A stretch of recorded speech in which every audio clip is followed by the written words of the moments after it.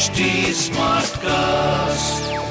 You're listening to a Hindustan Times production brought to you by HT Smartcast.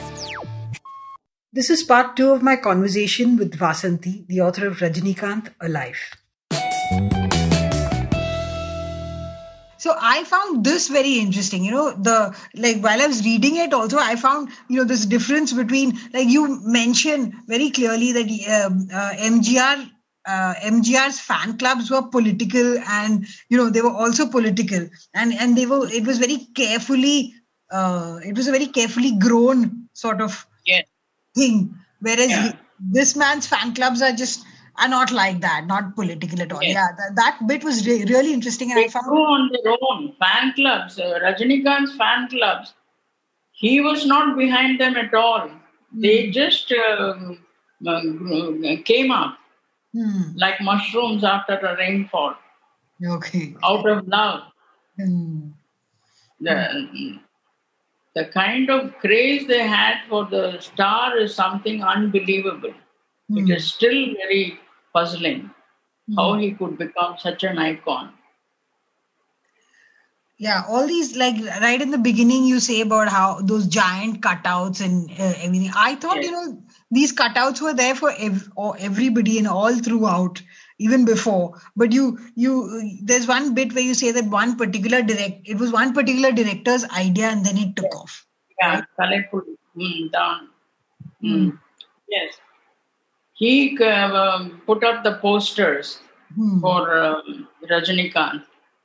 And then all these fans, I told you they were most of them were school dropouts. And this is the only way of showing their love and affection for their God. They would bathe him with milk, bathe the posters with milk, and they start perform all the rituals that one does before a deity. And so that thing, it became a kind of cult in Tamil Nadu. And it has been followed for other stars as well, for Vijay and Ajit and all that. But, lately, you've mentioned, his films haven't been doing that well, but his fans continue to be as crazy. What is that? Yeah. That is the magic of Rajinikanth. You can say that. You just can't explain it. Rajinikanth just happened. That's all. It is just, you just can't explain why he is so popular, because North Indian actors and all, they had looks, and Rajinikanth was not even handsome by the normal standard for an actor, but still people loved him and they still love him. And it is this that carries him on. And so he feels indebted to them. He's overwhelmed by the affection that the people show for him. They don't mind him being Kannadiga, an outsider. They see no boundary. There are no boundaries for all this. They just love him. Even the fact that, like you mentioned earlier on, that he didn't speak Tamil with a proper accent, but still he was forgiven for that. Yeah. Even the Kannada accent, even that became charming, because it kind of representing the subaltern. So he becomes the hero of the subaltern. Because, those people who are, these ordinary people, their diction is not very chaste either. They don't speak like educated people. They speak. They have their own slangs. They have their own way of expressing this Madras slang and all that. So this is another kind of a way of talking. Okay. And so they like it. He still has the Kannada accent. He still has it? Yes, he still has it. Okay. Okay. Now, this paragraph is also very interesting. Though Rajinikanth is not identified with a particular caste, his fan clubs are built along caste lines. Is that so? Yes. Yeah, that is so. I mean, caste is there in Tamil Nadu, but then they have their own groups among the fan clubs. Also, they have their own groups, the caste groups and all. But then they don't quarrel with each other. As I told you, the bonding thing is their love for Rajinikanth. So you mean to say that like fans of one caste will cluster in one fan club and other caste will cluster? Yeah, Is that what you yeah, mean? that is what somebody found out about that. Somebody has written about it. Oh, okay. That's really interesting. And this bit, Rajini's appeal cuts across all sections of the society. The clubs tend to veer around their own peer groups, castes, and neighborhood. The fans are investing something of their expectations in the star, especially in a star like Rajinikanth. It is possible that the fans are bringing something to the star like they did to MGR. So what do you mean by that? Something to the star like they did? No, the thing is, the fans also expect something when if he came to power, if he became the chief minister. The fan clubs, the members of the fan clubs felt that they would also be empowered. That is how it is, isn't it? All the political parties, those who are working for the party work with greater enthusiasm, thinking that they might get some post at the end of it all. And so this is what basically these fans also were thinking of. Because they were spending their own money for all these kinds of bathing the posters and doing all those rituals and all that. They were spending their own money. And so I suppose it is very natural for them to think that if he came to power, if he became the chief minister, they would also be empowered and get some post or the other. Okay. Okay, now going to his, you've touched on his marriage and, I mean, I always wondered, and you've maybe people in Tamil Nadu know about it, about the love story and all that. But I didn't know that they had to wait and that they were from such diverse backgrounds, Rajinikanth and his wife. For somebody who's not, from Tamil Nadu, you don't know about the fact that it was difficult and that the chief minister called up her parents and that's how the marriage was okayed. But this must be common knowledge in Tamil Nadu, I suppose. Everybody must be knowing it there. No, actually, Rajinikanth said that, that MGR intervened. But actually, it was not known. It was generally thought that MGR and Rajinikanth didn't get along well. That was the story, or that was a rumor that went around. But then during one of the events, he said that the girls' party, his wife's parents, were hesitating to accept the marriage. I mean, and then MGR asked him what happened to his marriage, and then he said that the parents were hesitating, and then MGR intervened, he said. But that is not the story that went round at that time. I mean, before that, when he was married. But anyway, because it came from him, so that must be true. Yes. People in power seem to always be considering him a threat. It happened with Jayalalithaa as well. Maybe it didn't happen with MGR since he corrected that. Because of his immense popularity.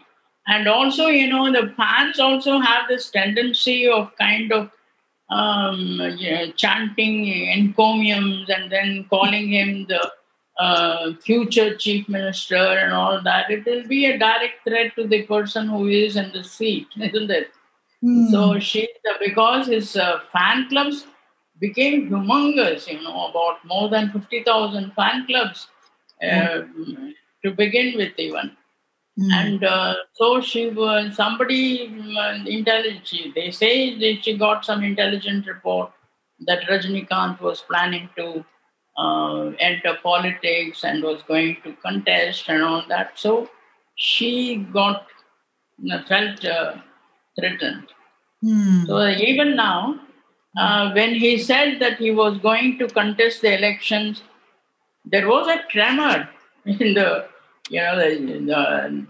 Dravidian parties that are considered to be two giants in the state. So if he had really entered the elections, he would have definitely dented a large section of their vote share. He may not have come to power. It would be laughable to think that he could become the chief minister with the very first attempt. Though his fans and then his supporters kept saying that he would sweep the polls, it wouldn't have been possible, but he would have certainly dented the vote share. A large section of the votes of both the DMK and the ADMK. Maybe it would have entered in a hung assembly too. But then finally he said no. And it was very commendable on his part to have shown some courage in the end, in spite of all the pressure, to say no to them and then stick to his gun. And of course, his health was bad. Health was poor. And so it was wise of him to have decided not to go stand for elections. But then I have always felt, though he showed that he was closer to the BJP, he was a great admirer of, he is a great admirer of Modi, Amit Shah and all that. But still, I think he was a little disturbed by the reports that came of this lynching and then so many other things, that he had not understood before. And I think it disturbed him, and he was also aware that BJP had no takers at all in Tamil Nadu. Tamil Nadu was totally anti-BJP. And if he had spoken for the BJP or aligned with the BJP or supported the BJP, he didn't stand a chance to win. He knew that. And then also it would hurt the minorities who were his fans. The minorities among his fans would have been hurt by his favoring the BJP. And he was, I believe, he was truly secular. He comes from Karnataka, which is and Bangalore, which is a cosmopolitan city. And he has many Muslim friends, close friends. And I believe that he is truly secular.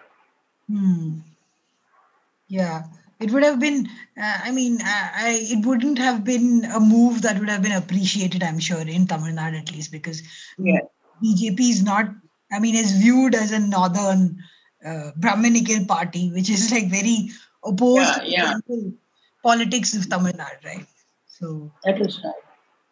It is a North Indian party. BJP is a North Indian party. All Hindi-speaking leaders, and also Tamil Nadu has got this unique stream of Tamil pride and nationalism, Tamil nationalism, feelings and all that. And so they would never kind of accept the BJP. That is the reason why none of the national parties, neither the Congress nor the BJP, will be able to kind of, at least for now, take in the reins of Tamil Nadu.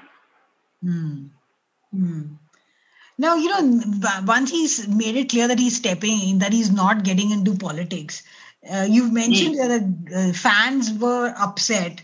He has betrayed his fans, exclaimed senior journalist Kola Kala. Kolakala Srinivasan. Kolakala. Okay. Who had fervently supported Rajinikanth's entry into politics. So this is I think that is not fair. He would surely feel sorry for having let the fans down, because he had always given them hope that he would contest the elections, and they would have surely helped him to a large extent, even if he didn't come to power. I think the pressure was too much on him, and he was rather kind of, probably he was rattled, or he just wanted to get out of it. And then it was kind of a divine intervention, this corona, and then also his health. He has had health problems. Okay. So people keep saying he had health problems before, and so what is new? But then because of the pandemic scare, it has become more serious, isn't it? He couldn't take risks after having this. He has had a liver transplant and a kidney transplant and all. So it is a wise decision that he has stepped out of it. Yeah. But also it seems like he really didn't want to do it himself, that he was being pushed by these fans, maybe their expectations and his own. Yeah, at some point of time, I think he did believe that in his invincibility, because when people keep telling you that you are a winner, you can surely do. Nobody is as popular as you are. The system is corrupt here. People are fed up with the Dravidian rule, and Dravidian ideology is a myth. And so all these kind of things he hears every day. And so at some point he must have been swayed and started thinking that he may, after all, win and come to power and do something good for the people. I don't think he was power hungry in a sense, but then he somehow believed that he could do some good for the people if he became the chief minister. Okay. So I think, I think this is a fascinating book, not just because of the picture of Rajinikanth, but also because you have situated him in the politics of Tamil Nadu and all the other, his early life and how he became famous, as well as the society that made him famous, right? Yeah. But it is important because as the evolution of the star that started turning into a political figure. And what is most fascinating is a man who came with nothing at all from a different state, with no knowledge of the language spoken here, and no kind of high dreams except to get 2 square meals a day, to get a job and just 2 square meals a day. That is what he wanted. Finally, he reached such a height that he became a power to reckon with in political arena, which had seen the Dravidian movement, of self-respect and with such language pride and this culture pride and all that. He became a power to reckon with. That is the amazing story. Yeah, it's truly an amazing story, and it's a very interesting book, and I'm sure a lot of people will enjoy it. And I mean, I really enjoyed the insights that you gave through the book into the man and into the state as well. Thank you so much. So I think on that note we'll end. Thank you so much for coming on the show. Thank you so much. Okay. Thank you. Bye. Bye. When did Chennai win its first cup? In 2010. Who won the Orange Cap last year? KL Rahul with 670 runs. If you too are a cricket know-it-all, then play the Crickbazi contest. Watch Crickbazi on HT Smartcast YouTube channel and win exciting gifts on the daily Crickbazi Ka Bazigar contest. Crickbazi on HT Smartcast YouTube channel. Click on the bell icon to never miss a chance to win. Subscribe to HT Smartcast for more podcasts. This was a Hindustan Times production brought to you by HT Smartcast. HT Smartcast.